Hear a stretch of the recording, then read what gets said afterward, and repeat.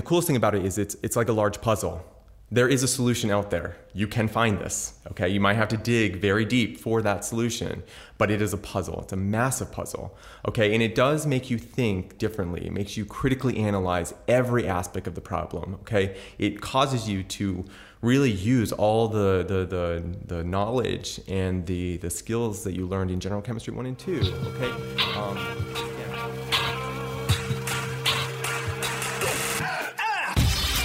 Welcome to WCSU 411, a podcast about interesting people and achievements at Western Connecticut State University. I'm Paul Steinmetz, and today we are recording in the basement of Whitehall with Dr. Forrest Robertson, a professor of chemistry at WestConn. Dr. Robertson graduated from WestConn, summa cum laude, in 2007, went to Dartmouth for his doctorate, did postdoctoral work at Yale, and also worked in industry before returning as a full-time professor to WestConn. We're going to be talking today about his class in organic chemistry. And Dr. Robertson, I told several people that we would be doing this podcast on organic chemistry. Some of them walked away quickly. For some of them, their eyes went dead as I continued to talk, including our producers here. And they just don't get it. They're scared of organic chemistry, which I'm sure you see sometimes. But I told them you've invented a new approach to help students figure it out, this scary idea of what organic chemistry is. And you've written an adventure story, really, to help prep your students who are sophomores at WestConn here. So can you talk about that, why you did it, and what it is a little bit? Absolutely. Thank you for the invitation today to come speak on this podcast. So I teach the sophomore organic chemistry here at WestConn. And so with regard to the organic course, right, it is this course that all biology majors must take, chemistry majors must take, medical students or pre-med students must take. And so there is this stigma that is associated with the organic chemistry course. So they think it is impossible to succeed in this course, that it's going to be possible to achieve that A, that desired A. And so with that said, I've had quite a bit of experience teaching undergraduates at Dartmouth College, where I did my graduate work, also doing adjunct work here before I actually got the full-time position in 2014.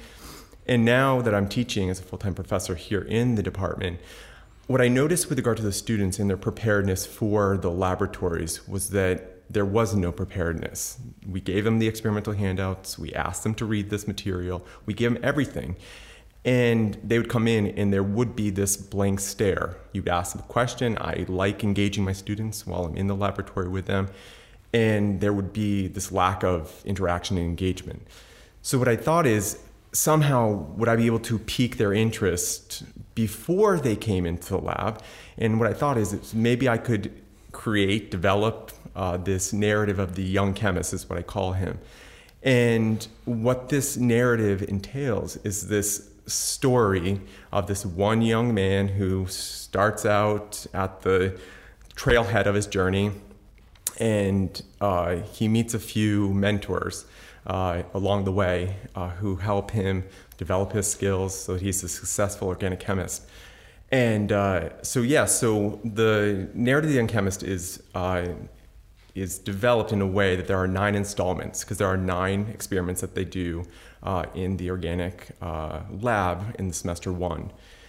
And so the cool thing about it is that because it is a serial nature, there are these 9 installments, the students actually anticipate, they look forward to the next installment. And so as I presented the material, they would then for sure read the narrative of the young chemist, which would then lead them into then reading the actual experimental handout for that day and for that experiment of the week. And it actually worked. And so the students were coming in, they were much more prepared. There were obviously some students that were still not doing all of the work, but for the majority of the students, they were all reading the handouts. They were prepared. They were even sharing the stories with their coworkers. Say if they were an EMT, they were sharing it with their coworkers there. And so it was great to get the feedback from the students and saying, wow, I definitely like these stories. They are sort of engaging me with the experimental handout, and they were prepared for the lab for that day. And so thankfully it has worked. The end of the semester evaluations that we give out, one of the questions that we asked is, should this be continued? Was it helpful? And the students overwhelmingly said that it should be. So that is sort of the overview of the Young Chemist narrative. And there's kind of, when I read it, it felt like a little bit of a Lord of the Rings kind of feel to it. Is that what you were having in mind, or what other? Absolutely. So I definitely love the sci-fi genre. And so I definitely have read all of those wonderful novels and those great classics. And so that definitely did play a role in sort of the creation of the Young Chemist narrative. And so, and I think that to be able to give a story where there is this development of this one individual, right? And he meets all these different characters and he does go through all these different challenges. I think that it's easy to sort of make the connection to the organic chemistry course, right? There are going to be challenges, there are going to be difficulties that you at first don't think that you're going to be able to overcome and sort of achieve success. But just a little hard work, going through it, having mentors that are always there to sort of give you feedback and support when needed, right? Or to just say, go through it, you can make it. And when you dig deep, you can definitely have success. Mm-hmm. And so I definitely think that that story allows, or at least shows that. And I think that that helps the students as they're going through this course. What is it that students have difficulty with organic chemistry? Is it the experimentation, or is it the concepts, or the math, or what? Okay, so the organic chemistry course is definitely different than the other chemistry courses, for example. So it's not very, yes, there is math, but it's not very quantitative as general chemistry is very quantitative, or especially Gen Chem 2, or analytical, or PChem. Those courses are highly quantitative. This is more of, you're learning a significant number of principles and fundamentals that you must then learn well, so that then when you move on to new material, you can actually apply those original fundamentals to these new topics and these new problems, so you can actually sort of solve those solutions. So it's more of I always think of the way of explaining organic is, you have the algebra side of things, you have the geometry side of things, right? This is more of a geometry chemistry course, because there are multiple ways to solve a geometry problem, right? You have all these axioms, postulates, theorems that you can utilize, right, to come up with a solution. Organic chemistry, you have a multitude of ways of accessing a solution to a problem that you're given. But there is a better way. There is a best way of solving these, okay? Yes, the way they got them, it could be right if they took 4 or 5 steps to get there, but there may be a process where you only need 2 steps to get to the solution. And so, so I think that it is more of I sort of compare it to, is more of a geometry discipline. Mm-hmm. And so, so that's that. So I have chapter 1 here of The Young Chemist, so I wanted to read it, and then we can talk about what you're trying to lead students to, okay? Mm-hmm. So chapter 1, as the aspiring young chemist embarks on his journey through organic chemistry to discover the principles and time-honored traditions of the discipline, he knows that recrystallization is the first technique that he must master. Recrystallization is the purification of a solid organic compound, and it is an extremely powerful and artistic technique. The young chemist will need to determine the optimal recrystallization solvent system and the appropriate amount of that solvent system in order to successfully complete this technique. Throughout the ages, it has been taught that too little solvent will prevent the material from being purified, and too much solvent will prevent the precious organic solid from being recovered. Recrystallization will not only challenge the young chemist to develop chemical intuition, but it will be the first chemical tool in his synthetic toolbox. Mastery of recrystallization will enable the young chemist to tackle the myriad trials that await him on his arduous journey. So what do you want students who read this the first time to come away with and start thinking about? So the initial thing that I would like my students to sort of come away with is that the things that they're learning from day one, right, are going to be used throughout their time, especially in the organic course, but it's definitely going to be used in the inorganic course that they go through for sure, and other chemistry courses that they go through. So it's not just a once and done where they learn it here, they do it once in the lab during recrystallization experiment, and then they put it away. They're going to be using it, like I said, for inorganic chemistry. When they get to their senior research project in their senior year, they're going to most likely have to recrystallize an inorganic solid, some organometallic complex, or whatnot. And so what I want them to come away with is, yes, they are building a toolbox. They have a toolbox. This is the first tool that's going to be placed in that toolbox. And so they need to learn it well, because they're going to see it again. Mm-hmm. That's the initial thing that I want to come away with. But the other thing is trying to just capture their intention at this point, right? You try to make it, I'm not going to say it's flowery, but try to sort of give a context where they are their interest is being piqued. They are definitely engaged in what is being presented, and maybe it's interesting. We're going to read on. We're going to go into the experimental handout, and we're going to actually read the rest of this protocol. That is the other thing I want them to come away with. And the thing about it is, and I guess the third thing is, with regard to the chemical intuition, this is something that we definitely try to develop as a department for sure, because there are some places where you can memorize material, okay, and it's suitable for that. With regard to chemistry specifically, you just can't memorize everything. You have a set of fundamentals that you definitely learn. You learn them well, okay, like multiplication tables. Okay, you learn those, maybe memorization, sure. You learn them well. And then it allows you then to do higher level math, okay?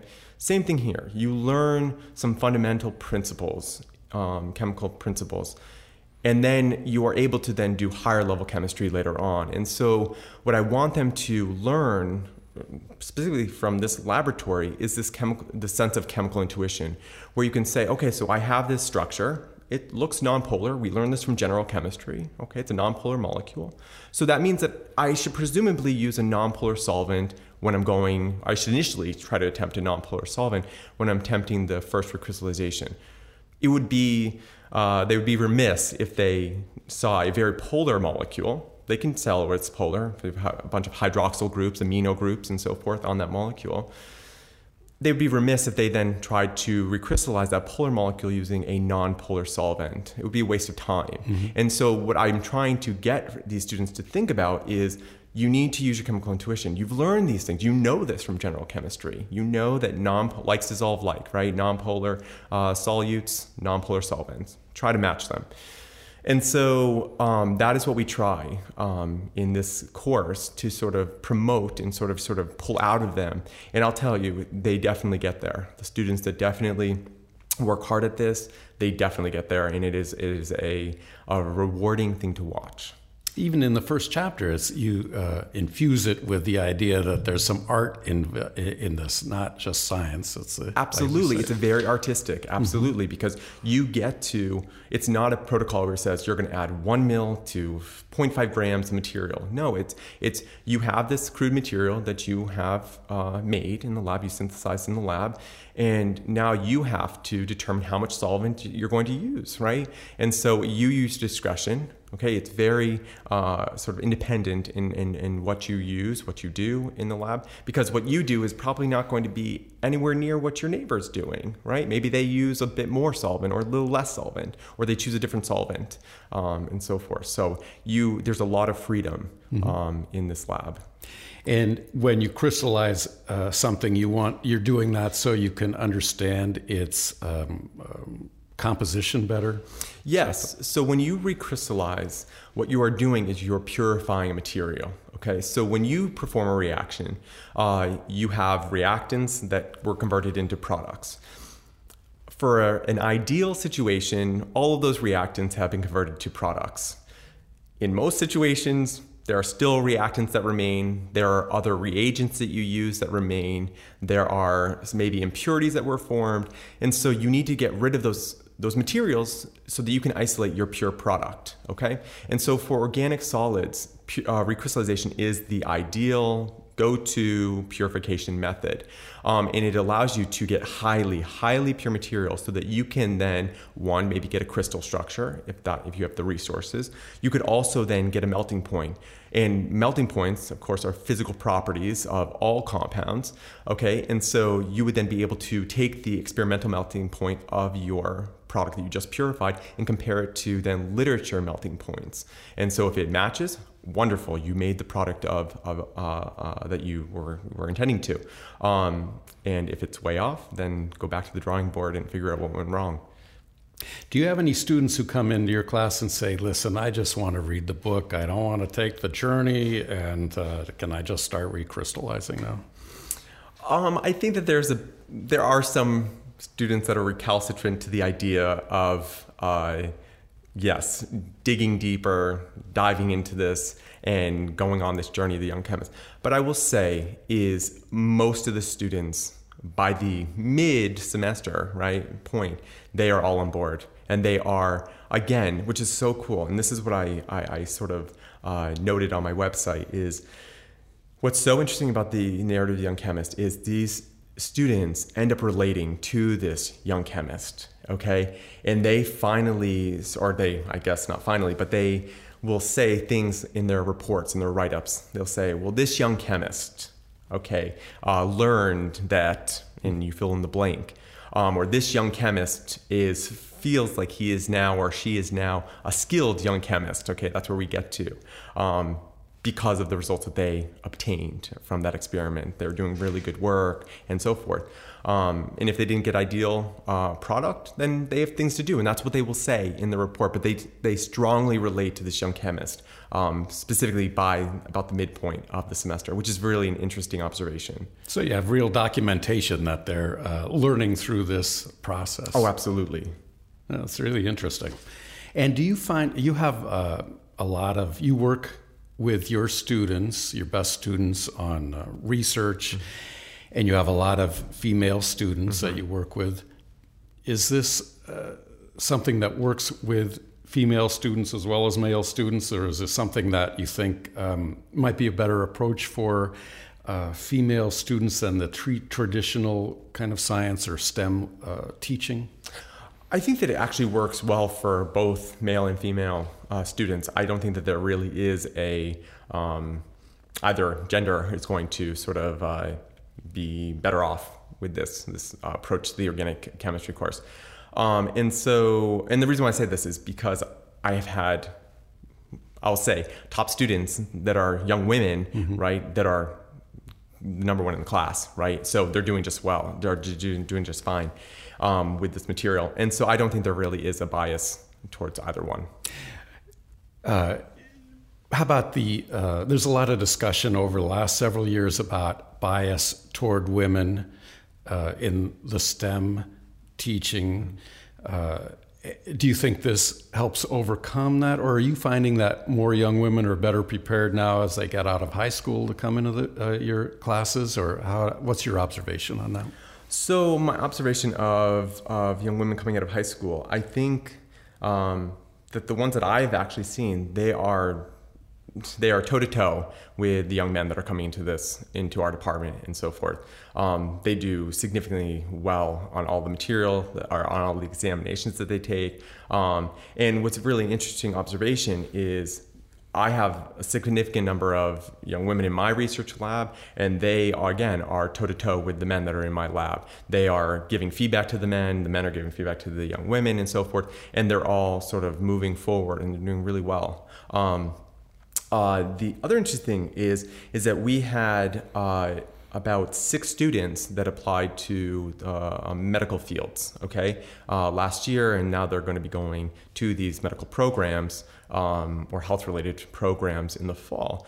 And 50% of them are women. So it's a pretty high number. And so coming from our department, which is a smaller chemistry department, it's a great statistic. It for sure is. They're going into a program such as pharmacy, they're going to dentistry programs at Tufts University and so forth. So I think that with regard to female, male biases, I think that we're pretty much, that is not an issue in our department by any means. Was it more of an issue when you were here or at Dartmouth, or was it already resolved at that time? So with regard to maybe the issue of male and female students, when I was here as a student, I'll say this: my best friend, Brittany Serkey, who's now Brittany Beisch, she's come back and actually adjuncted for us last fall. And she actually received her PhD in toxicology from the University of Rochester. She and I were pretty much toe in toe. We were top of our classes, back and forth with regard to how we performed in each of the classes. And so I honestly think that when we get into this department, when we got into the chemistry department here at Western, I don't think that there really was an issue. I think that really gender blind, to be quite honest. At least for me, that's my perspective. Maybe I'm completely naive, but that was my perspective. Yeah, it doesn't sound like it. It sounds like you observed it. It's very interesting because there is still discussion about that in the industry. Of course. And back to the young chemist, are you thinking about how to use this as a curriculum for other professors? Do you think there's interest in that? Are you planning to write a book, or how are you going to expand that, if at all? So that is an interesting topic. So I have spoken with other faculty, my other colleagues in the department, and one of them in particular said, well, why don't you write one for this course? And so, so that has been a topic of discussion, which is pretty interesting. And the first thing that I want to do is actually continue it for the second semester. So they do this first sort of 9 installments of these experiments in the first semester. And then for the second semester, they actually do higher level experimentation, and then they have this qualitative unknown. And so it would be an interesting thing, especially the way that the story ends, to actually pick it up there with the new young chemist, which is you have to read the story, and to see that young chemist journey through this new brave world, I guess. So there is all of those things are on the table at this point. That's great. And you wrote it all yourself, right? You sat down and... I did. And so this was fall of 2014. I would spend my Saturdays and Sundays drafting up the experimental handouts and then sort of tailoring the story according to the experiment that was going to be performed that following week. So I wrote this, all from this brain, which is a little feeble these days, it was quite the project. Don't you know we're not supposed to work on Saturdays and Sundays? Yes, I know. All good things. What intrigued you about organic chemistry? Why is that the direction you went? Yeah, so my story here at Western, of course, began in 2003. And so I entered into the General Chemistry 1 and 2 series. And I was very interested, obviously, in chemistry. I loved it. Coming out of high school, I loved it. And then when I got to organic chemistry, it was the first time you fall in love with a topic. You just do. And it was something that captured my attention, captured my passion, and so forth. And the coolest thing about it is it's like a large puzzle. There is a solution out there. You can find this, okay? You might have to dig very deep for that solution, but it is a puzzle. It's a massive puzzle, okay? And it does make you think differently. It makes you critically analyze every aspect of the problem, okay? It causes you to really use all the knowledge and the skills that you learned in General Chemistry 1 and 2, okay?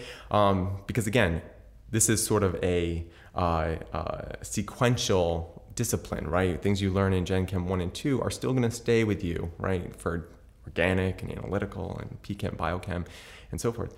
And so when I got into organic and I got into the lab, it was, I can make a molecule. right? I can convert and transform matter, okay? And you can observe it. You can actually measure this. You can take an NMR, which is a way of looking at the different nuclei, the atoms in that molecule. It's like an MRI for molecules. And so you can do that, and you can, without a shadow of a doubt, know that that's the molecule that you have made, okay? And it's an interesting and quite a wonderful discipline, and for all of those reasons. And how do medical professionals use that when in their professions? Yeah, that's a great question. So the reason why pre-med students, right, must go through the organic course, from my perspective, right, and others agree, is, okay, so if you think about what actually happens in organic chemistry, you learn a massive amount of information, okay? And it starts from day one, okay? And we just pile on the information. They must learn it, and the information they learn day one is going to be used in week 15 of the first semester, and then week 1, day 1 of the second semester, okay? And if you do not have a good foundation, right, the first semester, the first week, whatever, you are going to have a challenge, okay, as you move through the course, okay? And so what happens is you now build up this massive skill set of information, this massive skill set, this massive synthetic toolbox, right, of skills that you've learned in the lab. And we will then give, as the instructors, we'll give a problem on an exam or a laboratory practical. And they're going to have to take that massive body of information, sort of decide what information is relevant, right, to come up with a solution, okay? And then come up with a solution, how you're going to move forward, okay? If you think about what a medical doctor needs to do, for example, they have a massive body of knowledge, okay, and information that they've learned. They get a patient that comes in, a couple of symptoms. Think about those are the problems. That is the problem, okay? They then need to pull from their body of information, knowledge that they have, and come up with a diagnosis, a prognosis, the best way that they can and they see fit. And so what we do in the organic course, right, is really give the students a way of critically thinking and analyzing data and remembering data and sort of being able to sort of decide what is irrelevant information, what is relevant information, and sort of wading through all of that.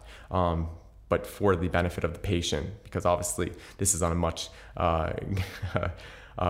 bigger, I guess, scale when you get to a patient, a live person sitting in front of you, okay? So we try to do it on a small scale in the organic course, right, where you're, I guess the consequences aren't that great. Maybe you don't get that A, okay? But we build these skills, we allow you to sort of develop them in the organic course so that when you are in front of a patient, you're able to pull from your massive body of information and sort of give the best diagnosis possible. And organic chemistry is used in industry too, right? What would an organic chemist do in industry? So in industry, the organic chemists, so let's just take a step back. So organic chemistry is the chemistry of carbon, okay? And so pretty much everything contains carbon. There are other things, inorganic rocks, minerals, and so forth, those might not contain carbon. But if you think about pharmaceuticals, so pharmaceutical drugs and so forth, those are all carbon-based. So those are organic compounds, okay? And so somebody that studies organic chemistry that just wants to do bench work, they could leave with a bachelor's degree and they could go to places like Pfizer, Boehringer Ingelheim right here in Danbury, and they could end up synthesizing and working on the development of pharmaceutical agents, okay, for human health. You could also go into polymer work, so developing new materials, so pavement that actually have interesting properties, whether they sort of crack or they don't crack, whatnot, and so forth. Things that are more brittle, less brittle, and things of that nature. And so those are just a couple examples of what organic chemists can do in industry. Mm-hmm. Absolutely. And so if you think, so also what a graduate that is interested in organic chemistry, they can also go on to graduate school and so forth, where they can sort of hone in on the actual area of organic chemistry that they want to work in. And so I was a synthetic methodologist. So I wanted to develop methods to transform matter. So whether it's making carbon-sulfur bonds in my case, or it is inserting carbon into a carbon-hydrogen bond or whatnot. And there's those things, right? You could also be a total synthetic chemist, okay, where they take the methods that I develop, or chemists like myself have developed, and they implement those methods into their total synthetic methodology, which is developing, synthesizing a molecule. So a molecule that has potential biological activities and so forth. So there's those two sort of groupings, and that's general speaking. Mm-hmm. But yeah, so those are the two areas that you could potentially sort of find yourself when you go to graduate school for organic chemistry. And you're still doing some of that research here in addition to your teaching here at WestConn, right? I am. And so I've been lucky enough to have students that have taken quite the risk on a new faculty member, and they've done really well. We're moving right along.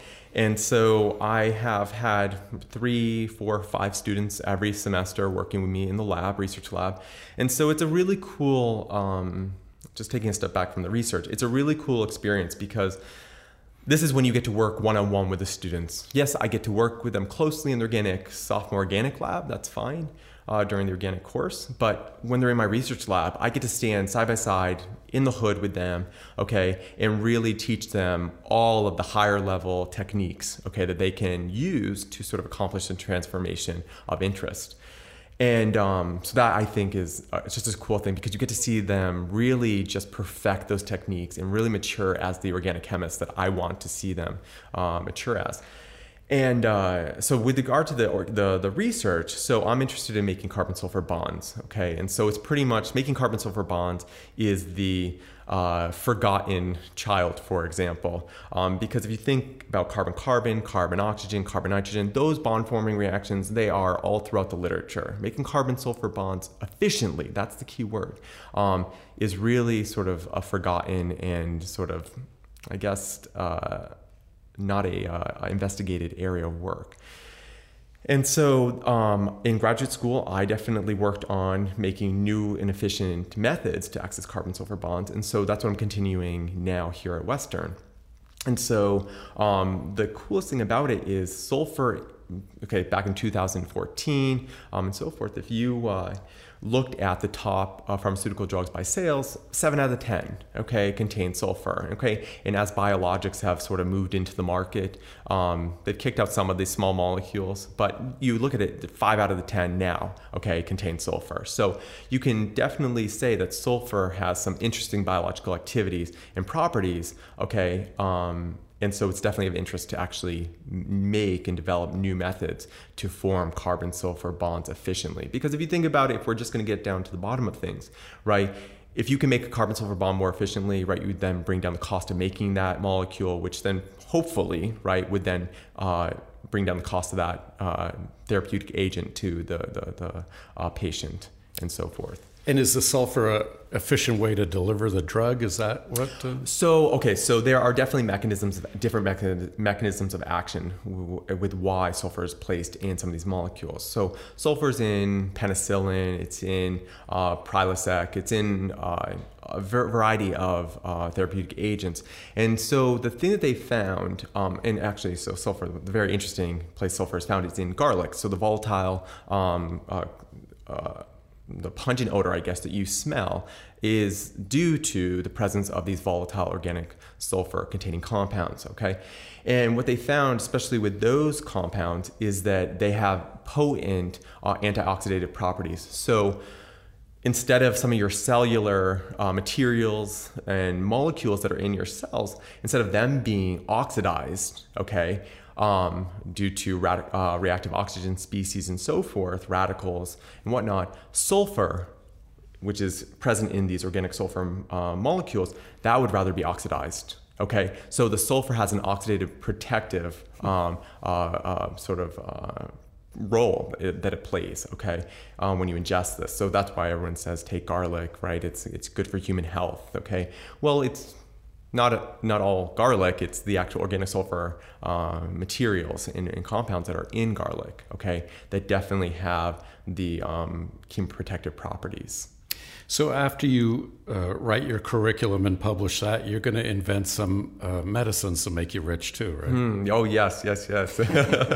Well, the goal is, right, to access these new sulfur-containing heterocycles. So these molecules that contain sulfur that have not been made before, right, that there is indication that they are biologically active and that they potentially possess antiviral, anti-carcinogenic, anti-tumorigenic properties, okay, just based on things that are in the literature. And then accessing those molecules. And the coolest thing about it is that there are agencies out there that allow you to ship those molecules that you make in the lab to their places of business, and where they will then do all the biological activity testing for free. Okay, obviously, if you get a blockbuster, you get a hit, right? Then there's obviously going to be some sort of contractual arrangements. Okay, but the nice thing about it is that they will do the testing for free. And so the whole end game of this is not just to make a bunch of molecules that contain sulfur. It is actually to find a molecule that potentially has therapeutic properties. So in the old days, scientists would go out around the world and find plants and animals and things that had, and try to find chemicals within them that would be good medicines, right? And now you're reversing it. You're making the chemicals from scratch without going through the plants and the animals. Right, absolutely. So there's the natural product side of things, where that's where the natural product chemists, they would go down to the bottom of the ocean floor and they would get a sea squirt, right? And they would sacrifice the sea squirt, isolate all the molecules from the sea squirt, okay, and then purify it, and then test those molecules against variety of cancer cell lines and whatnot. And if you got a hit, then you would then determine the structure of that molecule using analytical techniques, okay? And then in the lab, because we don't want to go and harvest kilos and kilos of sea squirts, right, and wipe out a whole species, then we could then make that molecule in the laboratory, okay, on large scales. That's the natural product side of things. There's also the synthetic side of things, right? Okay, we're doing the same thing, we're making molecules, but the synthetic side of things is just coming up with new structures that may not be in nature. They may be, but we just haven't found them yet. And then seeing if those molecules do have biological activities and therapeutic properties. So it must be very cool for the students too to be working on this kind of thing. Definitely, because they get the big picture, right? And so I think that if you just say, well, we're going to make these molecules, there's no real purpose for what we're doing here, right? There is no application.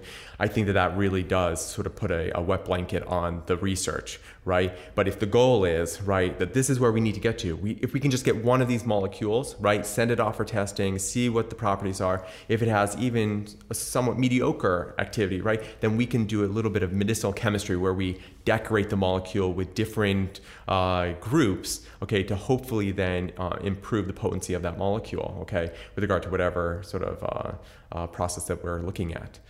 So not every professor enjoys involving students in the research and making that part of the teaching. So what's that for? How did you get there? So when I was a student here at Western, right, I had the entire department was just one group of mentors, okay, and the mentorship that I received from all of them, right, as I went through, really did shape me into who I am today. Without those faculty members saying, well, maybe come into my lab, right? And we can do this little project. And so just get to this molecule, we'll analyze it, we'll characterize it, we'll get to this, okay? And really just, in essence, holding me by the hand in the beginning, right? Okay, and saying, this is what we're gonna do, we're gonna go through this, right? Putting an arm around me when times got tough, okay? And just showing me the sort of the beauty of research, okay? I would not be who I am today. And so because of all those experiences, I know the worth, I know the value of mentorship and actually, yes, okay, putting my arm around a student and saying, okay, so this is how you do it. This is how we're going to work in the laboratory and so forth. And then seeing the upward sort of progression in their ability to work independently in the lab, right? Because that's what we want, right? I think we all sort of say that. We want our students to be independent thinkers, critical thinkers, and so forth. And so from my perspective, when I went through Western, right, and had all these research experiences, that's what it allowed me to do, is to be an independent thinker, right? Okay, so I'm coming up to this problem that for whatever reason has arisen, right? Without these research experiences, maybe I would have said, well, this is going to defeat me, okay? But after this and going through the program and so forth, there really is not a problem that I can't at least attempt, right, to sort of solve and so forth, and thankfully definitely overcome many of them. So, so I just know the value of it, right, to be an independent thinker, to sort of work in the lab, and sort of the rewards of working in the lab, right, is that you're able to, again, there might be this weird sort of creation of matter, right, and stuff that I fall into, or organic chemists fall into. But you're able to make matter. You're able to transform matter into something that is of interest, potentially, okay? And so when the students are able to perform a reaction, isolate that material, analyze it, and bingo, they've got it, right? Okay, there's something immediately rewarding about that and gratifying. And so, so that's why I sort of work with students. I love the interaction with them. I love seeing them mature as chemists and individuals and so forth. So it's such a rewarding endeavor, I think, on both parts. So why didn't you stay at Dartmouth or Yale? Don't they care about that kind of thing there? So they do. They definitely do. So I'll say this so when I was at Dartmouth, I mentored multiple students, okay? And Dartmouth is very good at the teaching side of things. And if I'm going to be quite honest, the reason why I chose Dartmouth, okay, in the end, because I got accepted to multiple graduate programs after attending Western, large schools, small schools, Ivies, okay, and the reason why I chose Dartmouth was because the department size and their open door policies into all of the faculty members' offices was exactly what I found here at Western, okay? It was a smaller department, relatively speaking. Okay, it's quite large compared to ours, but compared to the other R1s. And the faculty member are always available. They might say, okay, so I have maybe 5 minutes, okay? But I can definitely sort of talk over this for a moment, okay, with you. They're all like that. That's what happens here at Western. We all have open door policies. Our students come in, we meet with them. Maybe we don't have more than 5 minutes, but at least we give them that moment where we can sort of acknowledge the issue that they have and so forth, and then send them on the way. And if they have to come back, that's no big problem. But that is why I chose Dartmouth, okay, in the long run. So I would say Dartmouth does value and does appreciate that mentorship. With regard to Yale, I can't really speak that much because I was sort of doing my own thing at Yale. I was doing postdoctoral research where I was working on this bioconjugate material, and so I was just sort of extremely independent. But you had other choices. You could have gone other places besides WestConn. Yes, for graduate school. No, I mean for coming back to teach. Oh, yes. Yes, so I could have. So there were a couple of places that I had applied to. I interviewed and I got the job offers. However, to be able to come back to home, right, here at Western, when that opportunity arose and when I was given the opportunity to interview and so forth, and thankfully I was offered the position, to be able to give back to the type of student that comes to WestConn, okay, and to help them achieve what I know is possible, okay, to go on to amazing things, okay, I would never pass that up, ever, okay? And so, so it was not a difficult decision to make by any means. What do you mean type of student that comes here, the first generation or? Yeah, absolutely. So I think first generation, so I'll be honest about myself, I was homeschooled. And so I know that there is a a somewhat decent homeschooling population here at Western. First generation, first female of a family coming here and so forth. Students that have to work 1, 2, 3 jobs to actually pay for their tuition. I worked 3 jobs while I was going through university while taking a full load and so forth. But again, it's possible, okay? If you have a vision for your future and a goal for your future, it's possible. Is it easy? Absolutely not. I got mono my junior year. I got very sick. But anyhow, it is it's possible, okay? It is definitely possible. But those are the students that actually attend Western. They're working students, okay? They work very hard, okay? Some single mothers, okay, that they have to handle a lot of different issues, okay? And so forth, and they still do well when they come here, okay? And so to be able to sort of have a part in that and to help these students sort of achieve success and to get to those places where I know that they can get to. You do the work here, you do well here at Western, you can go anywhere. Okay. And by the way, I was able to, thankfully, not have any student loans by the time I finished here at Western, okay, due to the wonderful tuition price here at Western, which some of my friends went to UConn and so forth, and they're still paying off some of their student loans, okay? So anyhow, so Western was an amazing choice for me. It was exactly where I was supposed to be. So the ability to sort of give back to the students that come here, it is I think that I benefit more than the students do, so. You've got a great story. I really appreciate you coming in and talking about it and talking about your innovations in the classroom too, which are fascinating and I think exciting for students. I also want to thank our producers, Scott Volpe and Pete Puccio, who make this podcast available to the rest of the world.